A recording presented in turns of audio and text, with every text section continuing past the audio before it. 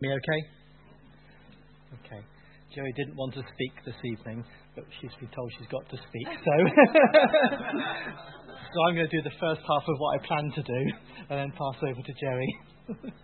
But I wanted to start by reading Ephesians chapter 1 from the Message, just to kind of, set the scene.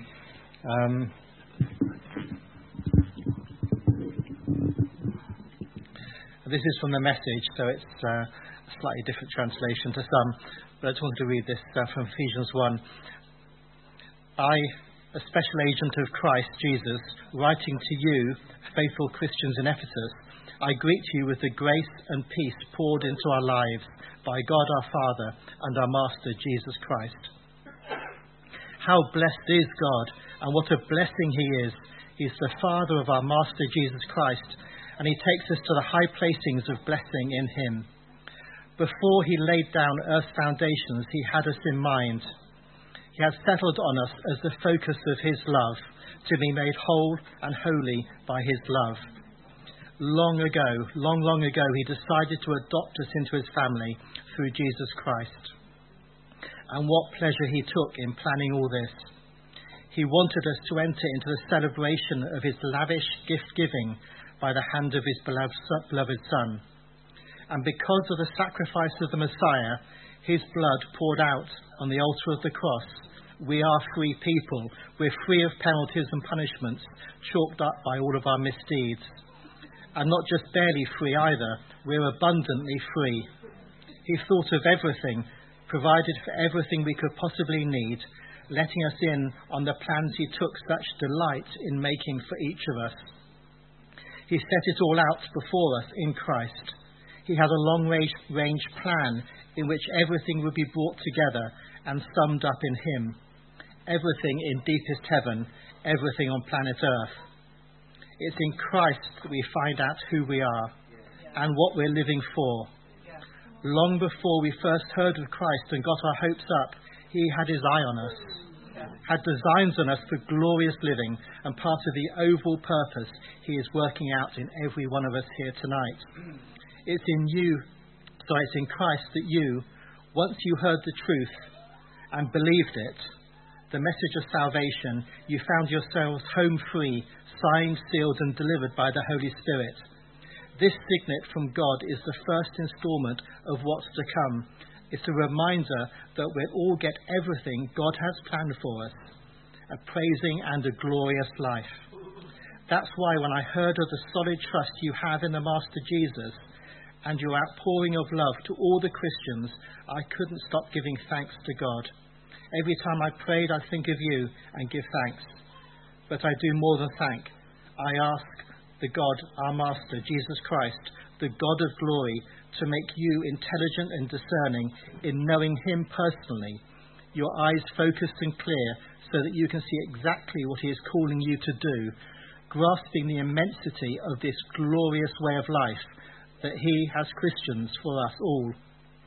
Oh, the utter extravagance of His work in us who trust Him, endless energy, boundless strength.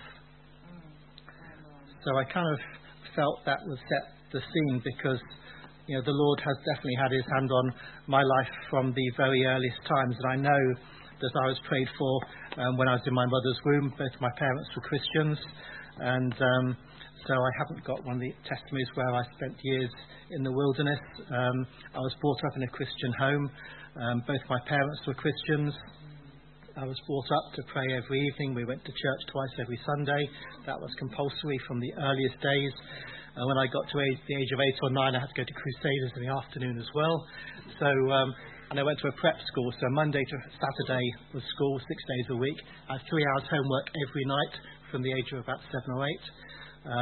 And Sunday was going to church in the morning, Crusaders in the afternoon, and then Sunday evening church, and then when I get to about 11 or 12, youth group after that. So that was my life.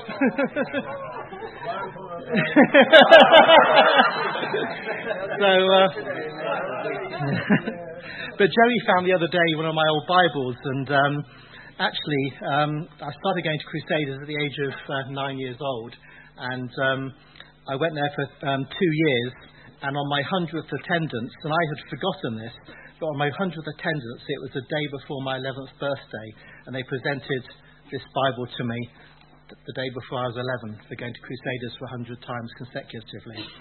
And on that day, I was called before all the others at the class and asked if I wanted to give my life to the Lord. And I was put on the spot. And I was given this piece of card, and I literally forgot, and Jerry found it the other day. And I was asked to sign this, so I believed it. So this is what I signed on the day before my 11th birthday. I acknowledge my need of salvation, realizing that I have sinned and come short of the glory of God. So I now humbly accept the Lord Jesus Christ as my personal Saviour, believing that He died to save me and lives to keep me. And I accept the free gift of the forgiveness of all my sins through Christ's cleansing blood. And therefore I desire to confess Jesus Christ as my Saviour and Lord, to serve Him faithfully to the end. So that's what I signed on the day before my 11th birthday.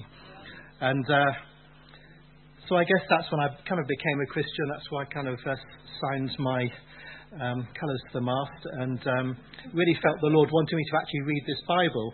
So I found this as well in the Bible, and I wrote out every book of the Bible with every chapter, and I started reading the Bible for the first time at the age of 11, and I crossed every chapter till I'd actually read the whole Bible, and I'd forgotten I'd done that.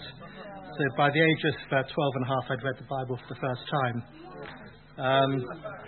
So that's kind of really the sort of foundations. My father used to go, and he had a business, but he used to go and preach in the evenings at little village churches and drag me along sometimes. And he was also involved in Youth for Christ and organising missions.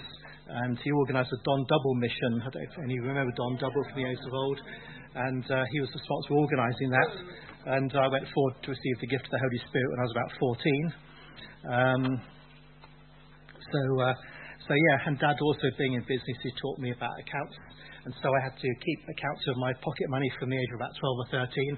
I had to do double entry bookkeeping, so I had to keep my income and expenditure. So I've actually got recorded everything I've ever spent from the age of 12, and I still got it. Every Mars bar, every sandwich, every packet of crisps, I've got it recorded from the age of 12. But I also had to tithe as well. So I've also tithed from the age of 13, and I've kept the record of that, so I've tithed literally since I was 13, never missed it once. So those are the kind of foundations that I had. So I guess it's all done and sorted. I became a Christian and lived happily ever after. But it didn't quite go like that. I went to public school, which I hated. 6 days a week. I didn't like the regime. I didn't like the quite a brutal regime. The sort of punishment of being whipped. I never was, but a lot of the kids were, and you lived under that constant threat. So I asked my father if I could leave school at 16, and I was told I'd be a complete failure because if you're at public school, leave at 16. You've broken out of what's expected of you, and I wouldn't be able to go to the best universities and that kind of thing. But I really felt I didn't want to stay at school. So I went to sixth form college and did a OND in business studies. I was involved in setting up the Christian Union at the sixth form college I went to. And people used to ask me, well, what do you want to do when you grow up? And I always used to say I want to be a retired managing director. And I always said that right through my early teenage years, I want to be a retired managing director. But I kind of recognised I had to kind of do some work to get to be the retired managing director. So I changed at sixth form college. I used to say I wanted to be managing director by the age of 30. So that was what I started saying, really from the age of 16, that's what I wanted to do. So did my OND in business studies, and then went on to do a degree in business studies in London, which was a thin sandwich course. And I was sponsored by a company called Marley Roof Tiles. So it's a thin sandwich course. So every year I spent 6 months in London at college and 6 months travelling away and working somewhere else. So during that time I actually was a member of 16 different churches. So I was a member of Anglican, Methodist, Baptist, URC, and that kind of gave me a really good foundation of understanding all the different churches. I was up in Durham at one time. I went to an Anglican church up there. There was this guy called George Carey, the pastor, and I ended up being in his life group, so that was kind of an interesting time. And then another placement I was sent to Poole, and I was living in Broadstone, and I went to Chapel in the Valley. which was actually the first time I came across Paul. That's when I was a student, but then I went away again. So that's my connection with Chapel in the Valley and Broadstone in this area. While I was at college in London, I pretty much ran the Christian Union for 3 years on the 6 months I was there, and I was also the treasurer of the Student Union, and over that time we managed to increase the giving to the Christian Union by about several 100%. So the Christian Union was actually the best funded society at the college. So I was very involved in that, and then being sponsored by Marley, I was quite well funded. I had a full grant and I had scholarship, and so I was quite a wealthy student. I drove around an MG Midget. I had a nice apartment in London, and I kind of used to find a property and let it out to other students, so I always lived free in London. When I was up in Durham, in fact, I was living up there, and I wanted somewhere to live, couldn't find anywhere, and I saw this great big mansion with no one living in it. I thought, I'll find out who owns that, what's going on with that. So I found out I belonged to the Church Army, so I phoned up the treasurer or whoever it was and said, I'm really concerned, you've got this lovely big house in Durham, and there's no one living in it, you're going to get squatters in it. So I said, can I look after it for you free of charge? They said yes. So I had this lovely mansion in Durham I lived in, and I let out all the rooms to students. So I was earning 700-800 quid a week from rental income, living free. So I was one of the few students earning £3,000 or £4,000 a month from rental income, and I actually got another property and let that out as well. So those are some of the kind of things I used to get up to. So I nearly got to the end of my degree, and I just felt the Lord was saying, I'm not sure that I want you to pursue a career in business. And I'd always wanted to be the managing director of a business. And the Lord said to me, I don't want you to do that. And there was a real tussle for me, because I've been got an employment opportunity with Marley, who've been sponsoring me to fast track into senior management. I've been for other jobs as well. I was offered jobs with Cadbury's and several other companies, and I was being offered very good salaries, very nice company cars. At the age of 22, that's really attractive, and I really felt the Lord saying no. And I can remember one day just leaving the apartment, and I just felt the Holy Spirit come down upon me, and I just fell on my knees, and I just had to say to the Lord, whatever you want, I have to go with whatever you want. And I just felt a real peace, but kind of a fear as well at that time. And I phoned up my boss at Marley and said, I think the Lord's calling me to go into the mission field to become a Christian. I'm a Christian, and I'm not going to pursue a career in industry. And that was like a really weird thing to say that. So I've got my degree, and that summer I went away with Operation Mobilisation in France, spent the summer doing that, had some great experiences doing that. So, one of the experiences was that in those days you had to raise a certain amount of money to go away with OM, and it was a precise amount. And although I had money, so I could have afforded the money, I just felt the Lord had to provide it that specifically for me. And I went to see my grandfather, and he used to often give me a fiver for my petrol or something like that. On this particular occasion, I was walking back down the drive back to my car, and he said to me, Ian, come back. So I came back. He said, come into my office. He went into his desk, and he gave me cash to the penny of what I should have been, what I needed for OM. So I felt that was real confirmation. Another quick story, when I was with OM in France, I was the driver of the minibus and kind of the team leader, I guess. And we'd been out there. It's time to drive back to Holland with a minibus, and we literally had no money. We had no money at all. And we set off to drive back, and we didn't have enough fuel to get to Holland, and none of us had any money. And we were driving up not the Autobahn, but what we call it in France. And we had to stop and get fuel. And so everyone was saying, well, we can't just go and fill up. And in the end, I said, well, we're going to have to fill up, because we can't get to Holland without filling up. And if we're meant to get back to Holland, something is going to happen. So we filled it up. And the guy said, well, what are we going to pay? And in the end, I just decided I better go and walk up and pay for it. And literally, as I was walking up to the till, this guy I'd never met before came over and gave me the exact money to pay for the fuel to get back. So that was that was kind of really, for me, it was just confirming that I was within the Lord's will. And then that September, I went to Bible college and spent 6 months at Capernwray up in Lancashire studying the Bible. And I basically paid my way through Bible college because I had a car.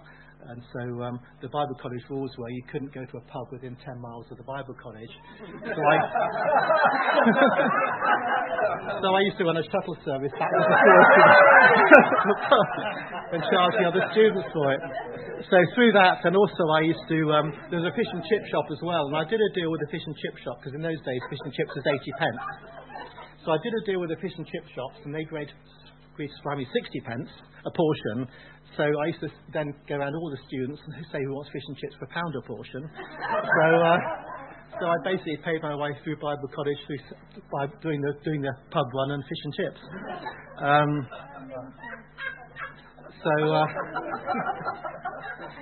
anyway, I finished Bible college and really what was going to happen, and then I was asked if I would by the principal if I'd consider moving to Poole, and I thought that was quite a good idea because I'd been here previously, and I was asked to run a Christian publishing company in Poole called The Overcomer. So after Bible college, my job for 12 months was really having to read books on revival, and I was forced to read them, and then have them republished and modernised, and then going out and selling them to Christian bookshops. So I did that for 12 months, and then the Lord opened up a way for me to work for the churches in Dorset, and I ended up being evangelism coordinator for Dorset, and coordinated the evangelism for about 100 churches in Dorset. And at that time, the Bournemouth International Centre had just opened up quite a long time ago. And it was the time when Billy Graham had come to England to come over, but Dorset felt they'd missed the opportunity and hadn't had a big mission. And so some of the pastors in the area thought that the Bournemouth International Centre would be a good place for a venue for a mission. So I was asked if I would organise it. So that was kind of my next step in terms of what the Lord was calling me to do.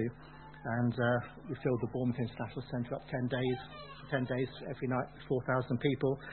And I was involved in lots of other Christian work, organised the Jesus film and door-to-door evangelism. We got all the pastors together once a month for prayer in Dorset.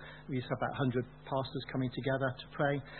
And that I really felt this was my calling, and I'd been right to give up my desire to go into industry and business. And then one day, out of the blue, I was met by some of the pastors in Dorset who felt that it wasn't the Lord's timing for all this stuff to be going on.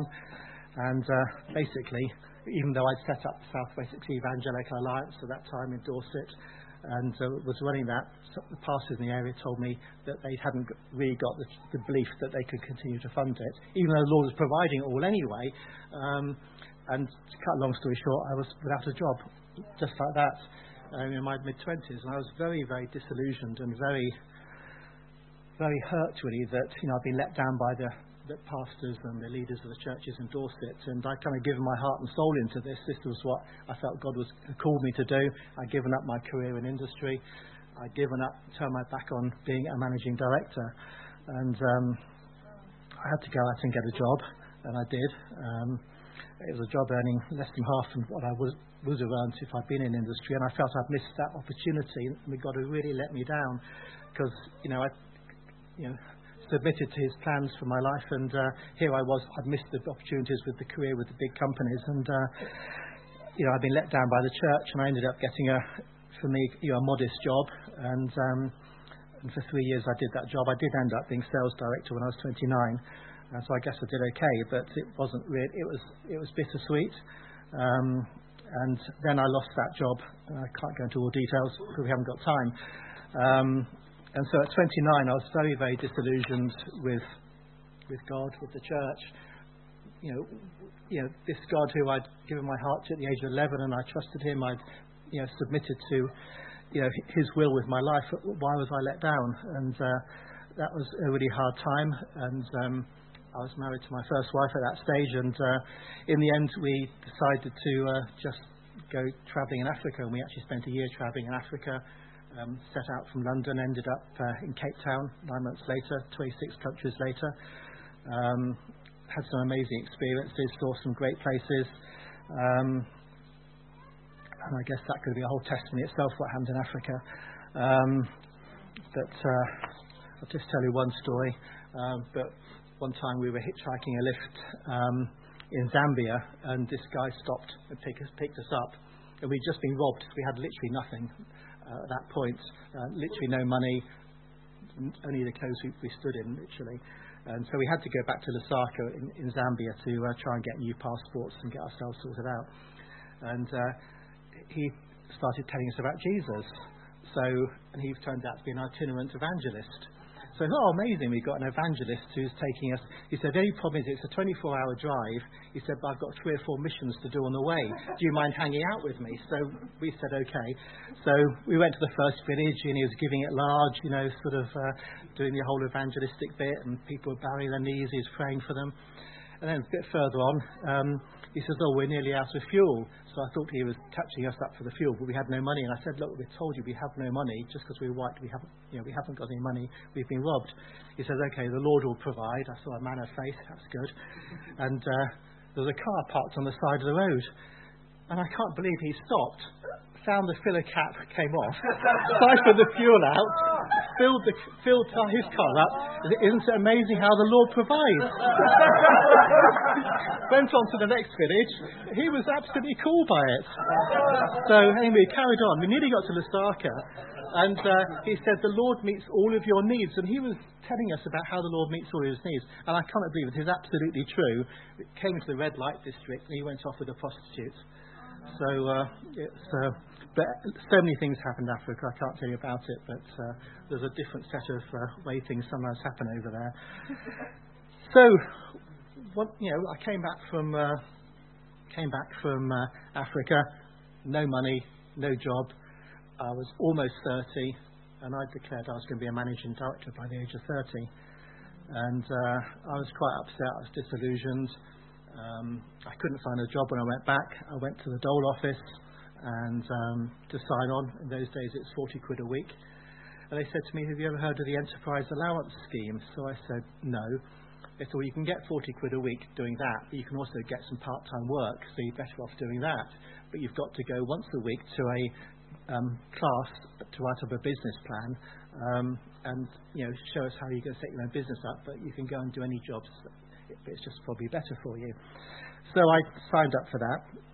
Went on the Enterprise Allowance Scheme. The guy running it said I actually should be running it because I was better qualified than him. But anyway, I did that. And I was really looking for a job. And went to a lot of interviews. Nothing happened. Finally, I did get offered a job. And it was a really good job in London. £70,000 a year, BMW 5 Series. And I thought, well, this is obviously what the Lord's got. I went through the whole process, 400 candidates, 3 interviews, finally got this job. And I just had no peace about it at all. And yet I got no money. I was 30.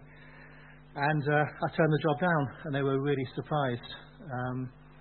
And literally the following week, one of my old clients phoned me up and said, do you know anything about desktop publishing systems? And I had previously been selling sort of typesetting systems, which is kind of similar. So I said, no, but I'll look it up for you. So I did. Found out about these new 386 computers and the software and stuff. I said, yeah, I know a little bit about it. He said, can you supply me a system? So I said, okay, I'll look into it. So cut a long story short, I sold him a desktop publishing system for £10,000. It cost me £6,000. I made £4,000 profit. And he recommended me to someone else. Made another £10,000. I was making £4,000 every 2 or 3 weeks selling desktop publishing systems. And I kind of, I turned down the job, and suddenly I formed a company. I made myself managing director. The first year from the back bedroom, I turned over £250,000. I made £48,000 net profit in my first year trading at the age of 30, and that's how it started. Wow. So I guess there's quite a few young people here who are Christians and we brought up in Christian families, but we all have our own walk and our own testimony, and God does it different with all of us. Yeah. But just a couple of things though. Certainly an encouragement to people working with young people. That person, I'm sure, never understood the implication of me signing that little bit of paper, and that actually was fundamental, to the rest of my life. So sometimes when working with young people, some of these things you just don't know the impact that's going to have further down the road. So anyway, I ran a business, got divorced, nearly lost everything, was in a very low place, and just prayed to the Lord that He would restore all that I'd lost through a difficult situation. And I prayed that the Lord would provide me with a new wife. That was beautiful, loved God. I didn't want to have to do lots of dating, and my wife will take over from here, I guess.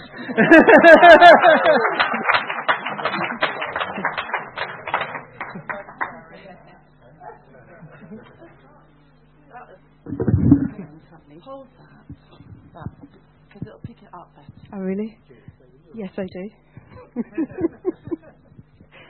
Oh dear, I can't follow that, other than to say that my story is totally different from Ian's in that I wasn't brought up in a Christian home. I didn't know the Lord in the way that I know Him now. I was brought up a Catholic, and that's nothing against Catholicism. It's just that I knew about this God. I didn't have a relationship with the Lord.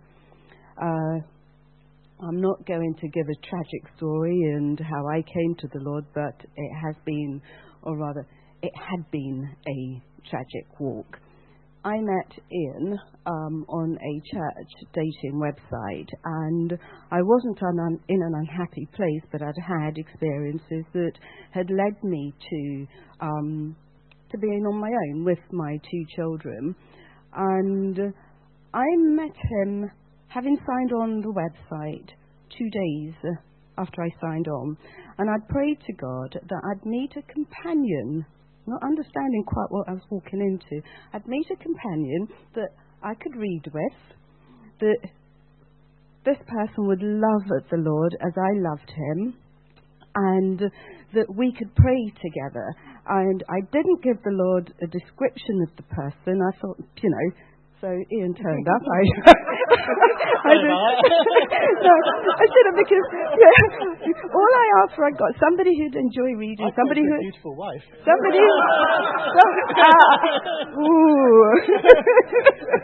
I wasn't specific, just general. In any case, we sort of took some time, didn't we, getting to know each other before we met one another, and he had, I think a couple of weeks after we'd been writing and speaking on the telephone, he asked that we would actually meet up. I'm going to tell the truth here. And I said yes. He said, well, book a restaurant and I'll come to London. I was in London, he was in Bournemouth. I'd come to London and to London. You'd come to London. Yeah, you said I'd come to London, not me. So I booked a hotel for him to stay in. The Friday that he was due down, I had no intentions of going to meet him. So he called me at 7 o'clock, the appointed time, and I wasn't dressed, and because I wasn't going to go. And my daughter Chloe, who was with me at the time I took the phone call, she knew that I'd had this date set up, said, Mum, you can't do that. And, knowing my yes being my yes and my no being my no. She said, you can't do that. You said you'd meet him. This person has travelled from wherever to come to meet you, and you can't just let him down. Even if you go to say, no, I don't like you, or it's not going to work, but you must turn up. I felt bad about it. So I called him back and I said, look, I'm running late. I will be there. I called a taxi. It doesn't sound like a testimony, does it? But it's going somewhere. Called a taxi, went to the hotel. I said to the taxi driver that he was to wait because I hadn't met this person before. All I'd seen was a photograph on the internet, and we'd spoken on a number of occasions. And not all people who say they're Christians are actually Christians. So I asked the taxi driver to wait out for me. If I wasn't out in 3 minutes, he was to go. Went to the desk, and I thought, this person leaves a message saying, meet me in a room or wherever, that's it, I'm turning around, going back home. and the reception. As I approached reception, I said, I'm here to meet a guest. He stood up and said, Jerry, and that was it. We went for our meal, and the rest is history in a sense. But I see it as God's provision, because I was perfectly happy where I was. I had my job at the House of Commons. I was doing my thing. I had my friends in London, belonged to a vibrant church. I loved my church. And this person is now in my life, and he's been through his walk. I'm walking my walk with the Lord, a fairly new Christian, not understanding all that went with it. I don't know, or rather none of my family are Christians, all of his family are Christians, and he asks me up to meet his family in Warwickshire. It was your uncle... Bishop Stortford. Bishop Stortford, I don't know. I've got no sense of direction. My geography is really bad. To meet his family, and I'm thrown into meeting a Christian family. I've never had that experience before, and I know the conversation is going to be about God, but what I do know is that God had been there from the very beginning, from the meeting Ian to getting to know his family, introducing Ian to my family. Again, God has been very integral in that, because my parents, who will be in church next Sunday because they're over here from St. Lucia, who really don't walk with the Lord. They do the ritualistic Catholic thing and have taken to Ian. Now, I was asked whether Ian married me because of my family's wealth in St. Lucia, and a lot of people have said that I married him maybe because of his family's wealth in England, but it isn't. God has been there. God has walked with Ian and I. Ian has come from a situation where I think he thought the Lord let him down. I have come from another place, knowing the Lord late, and I'm passionate for God because I know God has brought me from a little village in Laborie to this country. God has never let me down. I have never doubted that if he says he's going to do something, he's going to do it. I ask, and I know I'm going to receive. I pray, and I know God hears and God answers. I don't doubt it. I don't think he's going to do it. I know he's going to do it, because God has shown me all the way along. I only have to ask him, and whatever I ask, I will get. And my request is never tiny. My request is always big, because I know God wants to give me big. Not because I'm greedy, because I trust in the God who is able to do all and beyond. So, when I stand with my husband, it's not a case of me and Ian. It's a case of me, my God, and Ian. Yeah. My children, they're not walking with the Lord, but I'm not worried about that, because I know God has got his hand on them. I have asked, and I know God is going to do. He's going to do in his time. He's going to do in his season. Not when I want it, but when he is ready to do what he's ready to do. So I have absolutely no doubts whatsoever. My walk is with God, not with man. I don't trust many people. I trust God, because he has been there at times where I felt my face is on the ground, in the dirt. I know God has been there, and I've never been worried that he's not going to turn up. It's only ever been, when will he turn up? Because he always has shown up. There have been times where, just a little story, working at the House of Commons with an MP that I worked with, very demanding in all sorts of ways that I don't wish to go into. And I had a lot of travel at that time. First class travelling, New York, London. The whole expenses thing, I won't even go into that. But it came to a crunch where I thought, do you know what? I'm starting this Christian walk. No amount of money is worth risking this walk and this relationship that I'm building up with God. I'm being asked to go all over the place, do all sorts of things that are unsavoury and not good, and I had to choose. And I would go into work, get up, sit behind my desk, and there was a Bible on my shelf facing me. My office backed onto Harriet Harman's office, so her office was sort of, and I'm sure this lady would have heard me crying and singing and praising God sometime, because I would do that.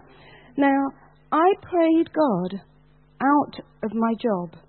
I remember on one occasion I was asked to go to New York, and a suite was booked for me in Trump's Plaza, Central Park. Beautiful suite.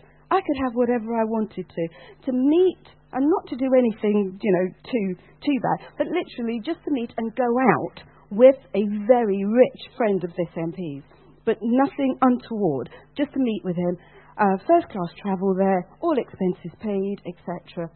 And I met this person who had travelled from the Cayman Islands. He owned a huge estate in Scotland. He came over, met me, we went out for dinners, etc., and he wanted to take me shopping. And I remember feeling very uncomfortable about it, because I didn't know this person to begin with, and why would you want to take me shopping? And I think it's St. Patrick's Cathedral in Central Park. We were going past, and this person was a Catholic. So he said, and he knew that I was starting this journey as a Christian. He asked whether I fancied going into St. Patrick's to have a look at the cathedral, and I thought, yeah, I'll go in. And I spoke to him about the MP and said, look, I'm not comfortable. I have tried to resign several times, and each time I've broached the subject or about to say, I want to leave. Something has happened, and he's taken the words from me, taken the wind from myself, and I've not been able to do it. And I really cannot continue working for him. But my problem was my pay. I had a mortgage to pay. I had children to look after. What was I going to do? So he said to me that I was to pray to St. Jude, and St. Jude would help me. And I knew St. Jude wasn't going to help me because I wasn't going to be praying to St. Jude. And I came back from New York, went into my office in Portcullis House, and I thought, this is it. I'm going to go in, speak to this person, say, this is right, I've gone on the trip, I've entertained your friend, who's now my friend, and I don't want the job anymore. I planned all that I was going to say to him, and it didn't happen. In that time, my husband died during that period. I was diagnosed with breast cancer, and I thought, right, this is it. I'm not sure how I'm going to cope with that. During the time I was off recuperating from surgery, I was on my bed, reading the Bible, trying to understand God for myself, and I saw the words in the Bible, and I've never been able to find it since, and I don't know whether, and the words were, ask your boss, and he will set you free. And I didn't understand. I've never found it again, so I don't know what it was I read, asking you will set me free. And I thought, I'm going to pick the phone up, ring the office, and that would be it. I wasn't able to do it. And through breast cancer, God has a funny way of working. He didn't give me breast cancer, but through the breast cancer, I was home for having had treatment. I was home recuperating, and I decided I wasn't going to go back to work. I would resign, and that would be that. Resigning meant I would not be paid. So I took 6 weeks off work, didn't get a medical certificate. Another 6 weeks, no medical certificate, and I knew I was going to be in trouble. I was going to get the sack. I wouldn't be given the opportunity to resign. Went to the doctor and literally explained to the doctor that I thought I was having a nervous breakdown because I couldn't actually step out of the house, etc. So the doctor at the time asked me various questions, and he asked me as I said that to him, I said that I'm not sure what I'm doing in your surgery. I don't need medication. I've come in for a medical certificate, but what I actually need is something spiritual. And as I said that to Dr. Misselbrook, I thought, you idiot. And I said, I'm so sorry, you're a doctor and I'm your patient. You've nothing to do with spiritual things. And he said, no, actually, do you belong to a church? And I said, no, I'm a Catholic. And the church was next door, but I don't go to church. He said, have you heard of the Alpha Course? And I said, no.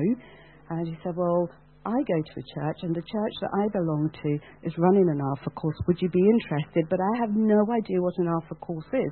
So I said yes, because I thought if this man is asking me to go to a church, he's going to give me the medical certificate, and all will be good, and I won't have to. So I took the prescription for Prozac in one hand, my medical certificate, and he gave me the address of the church. I went home, and I had no intentions of going to the church. A further 6 weeks, by which time I needed a new medical certificate. I thought, right, I've got to go back and face Dr. Misselbrook. I haven't been to his church.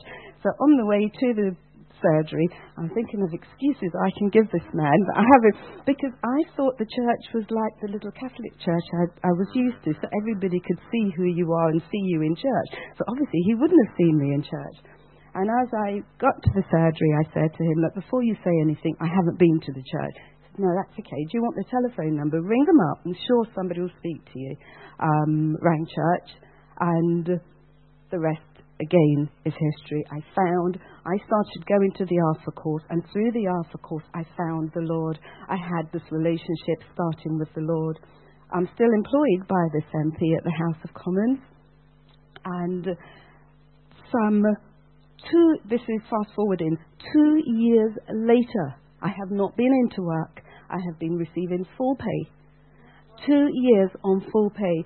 Furthermore, because of all the stuff that had been happening with my husband dying, etc., I was all over the place. Unlike my organised husband, I'm not good with keeping good accounts.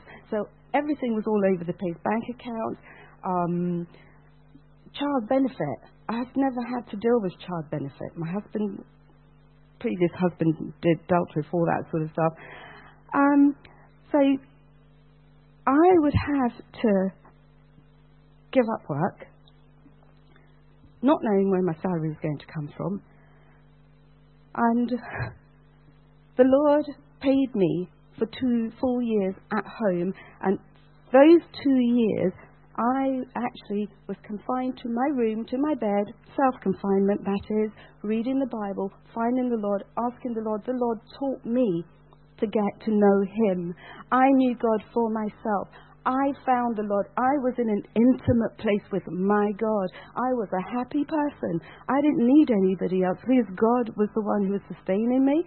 And eventually I was able to ring the MP and tell him that I wouldn't be coming back. He said, well, I didn't think you would, but I just continued to pay you. But it wasn't him.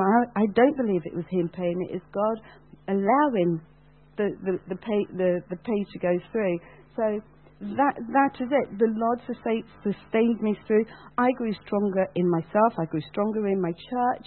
And my testimony again, as I finish off here, is that God works in His own mysterious ways. I thought I knew what I was doing. I didn't know what I was doing, but God knew what I was doing. God forgave me a number of things that I did whilst I was on that journey. God walked me through. God forgave. I didn't have the perfect upbringing, unlike Ian. I mean, we're a perfect match, actually. Quite opposite. But God did it. He walked me through. I have my parents over here at the moment and jumping all over the place with this story. But my mother will say to me, don't try to convert me. I have never tried to convert anybody. I've had to forgive my mum, all sorts of things. But that's okay because I don't want to be burdened with somebody else's issues. They've got to deal with that. God has supported me through that. I want my parents to know the Lord the way I know the Lord. I thought I knew the Lord. I knew nothing until the Lord met with me. Now, we're walking our walk together. It's not easy. It's by no means easy. We have some difficult times, and I don't mean personally between us, but outside influences. Yeah, external influences. Now, when that happens, again, I don't know how anybody else does it. I just stand on God's word, and I stand on His word again, and I don't understand it. And I will continue to stand on His word because nobody else's word can stand solidly. God's does, and He just carries it. So what I say here is that I pray with people, I pray for people, because I can't do for you what God can do. Lots of people come to us and ask for money. And I just think sometimes we do give, but I think the prayer that we can give is much more valuable than any money that we can give anybody. You know, so I think again sometimes the testimony here is people see Ian Melville and Jerry Melville and think, oh, everything's hunky-dory and we go off on these holidays and whatnot. It's not about us, it's about the Lord. And as He takes us from place to place, He puts people in our way that maybe we can minister to, maybe we can talk to, maybe I can host in the house, maybe I can just love. And God doesn't ask me to give, God asks me to love, because He showed me His love for me. And He showed me His love for me by my husband, who if my friends were here, they'd actually die a death, who I fully and absolutely submit to. I now know how to submit. I didn't know how to submit before, but because of God's love, I can submit to this man. And I think God has given me a man that I can respect, I can admire, I can love. So this is my haphazard testimony, because really what it is, it's not Jerry, it's God. Wow. I just love having testimony times, and we're honoured and blessed to have both of you in the family. Jerry, I don't know whether you can remember one of the first times you stepped through the doors here. You shared with me that you'd had a vivid dream. Do you mind just sharing that? Because I think also that would give the rest of us an understanding of what God's doing with us and where you guys fit into it all. I've had 3 vivid dreams, and they've all been, I say, prophetic, and I've seen them come to. One's outstanding. 3 have actually happened, and I've walked it, and as it's happened, I thought, crumbs, they're very vivid. The dream, I had a dream. Martin Luther King, calm down, boy. I have a dream. No, that I'm in a tower. Some of you have heard my dream. I'm in a tower. I'm in a building, a solid building. And in the building, it's light, it's well lit. There are a group of people sitting who I don't know very well. And I'm exploring round the building. It's a circular building. And I know that we're up above the ground as opposed to ground level. I'm sort of, looking round, and everybody's sat in their little huddle, good word, in their little huddle chatting, and everyone's happy. Nobody's upset, nobody's angry, nobody's worried about anything. So I'm looking around, and if you imagine the old-fashioned turrets or towers, there's slants for windows, no glass, just a hole in the wall.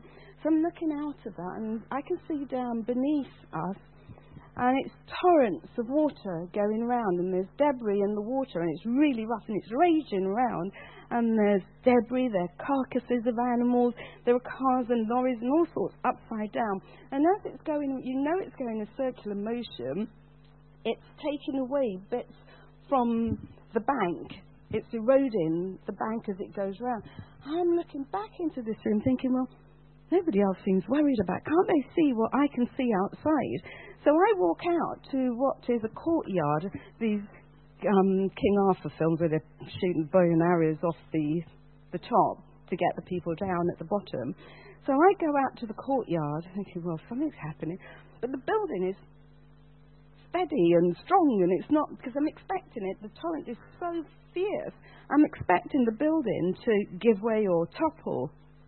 And that's the dream. So really what I see myself, where I was in a lighthouse. But the dream I had was some 5 years before I came to the lighthouse. I tell somebody at my church about the dream that I'd had with these people, a well-lit room, torrents of disaster happening outside where they were. And the person said to me from church, well, Jerry, don't you realise where you were? I said, no, you were in a strong tower. You were in a lighthouse. And the foundations of the lighthouse are so strong, nothing could actually break it. So when Ian and I came to this church, I'd never heard of the lighthouse before. We got to the gate and the banner was up outside. And as I came in through here, I said, Ian, do you realise what this is? This is my dream.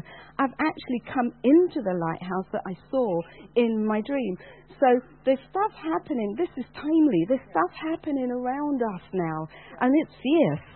And it is going to take some of us away if we're not, in there with God, because that's the dream I saw. But whatever is happening out there, we are safe in here. And I don't mean just in this building. We are safe in the Lord. We are safe in our lighthouse. We are in a strong tower. He is our strong tower. So God showed me that. So I know, and I know, and I know, as I have a day today, I know God gave me this prophetic dream, showed me where I was going to step into, and also showed me we shall not be shaken. We shall not be moved, because we're standing and we're standing and we're standing again. That was the dream. Thank you for sharing that. That's incredible. So God's been speaking to us over the years that He will be gathering to us people coming from the prophetic word that we had was uprooting themselves from large cities and being brought to this place for a specific time. And Ian and Jerry have been brought for a specific time, for a specific purpose. And, God confirmed it to them before they walked in, so that you would recognise that calling, that place. So I want to say to you, be on the lookout, be ready to welcome, be ready to receive people coming from all sorts of different settings, ones that we don't necessarily understand. We haven't had the same walk that Ian and Jerry have had. But watch out and look out and be open to pick up the call of the Spirit in people's lives, because our role is to welcome them, to make that place of safety that others that God's going to call can come and take their place in. So thank you so much for sharing as you did, so honestly, both of you. And isn't it wonderful, all the different colours, all the different emphases that the Lord is bringing together in this place. So as we come to a time of communion, let's come with thankful hearts for the body that He's building in this place, with all the different gifts, all the different blessings and skills that He's gathering to us.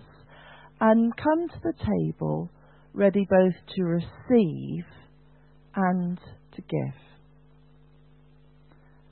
Paul and I were just chatting before the meeting, and we felt that as we come to take communion tonight, we would really like to release every one of you to be an active participant. Come and receive that bread and wine from Jesus, but then be ready to go to somebody and bless them and pray for them.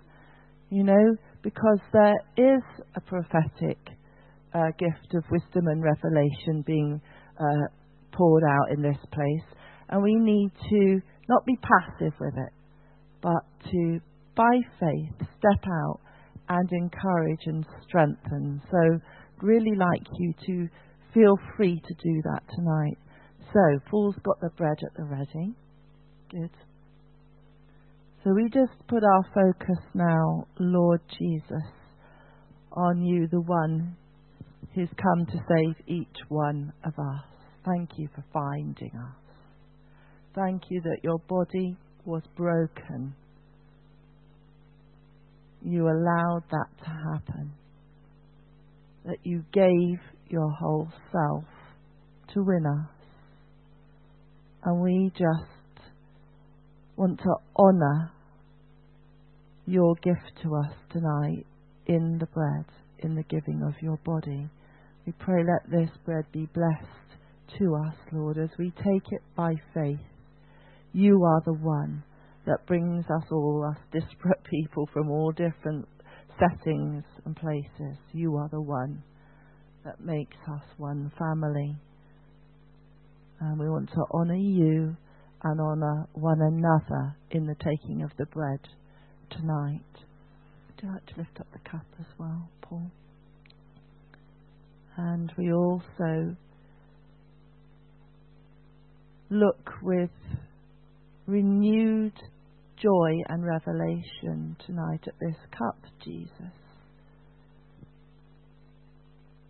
that you took at that Last Supper and you invited your disciples into, saying, do this in remembrance of me.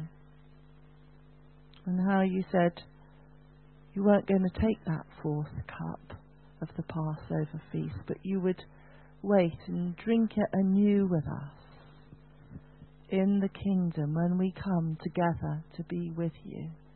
And so in taking of the cup tonight, again, we say in our own way, we renew that covenant, that agreement with you, that we belong to you and you belong to us.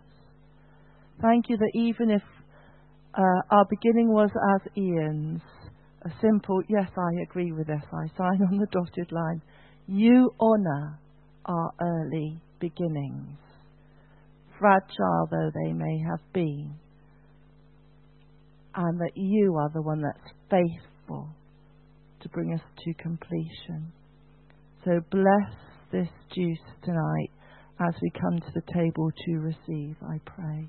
Thanks, Paul, if you'd like to take that round. So, Lord, thank you for what you've done in Ian and Jerry's life. Thank you for what you're doing in our lives. That you've called each one of us, and you've called us together to be a safe place. And tonight we say, we are yours, Lord. You are ours.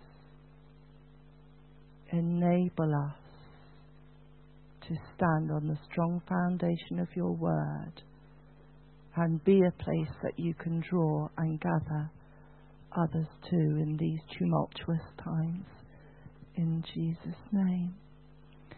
So, I don't know, Chris, whether you might be able to select something just to play quietly through the speakers at first so that the band can take communion, and then if you would like to, then once you've had communion, Lauren and team, play some quiet worship, that would be great.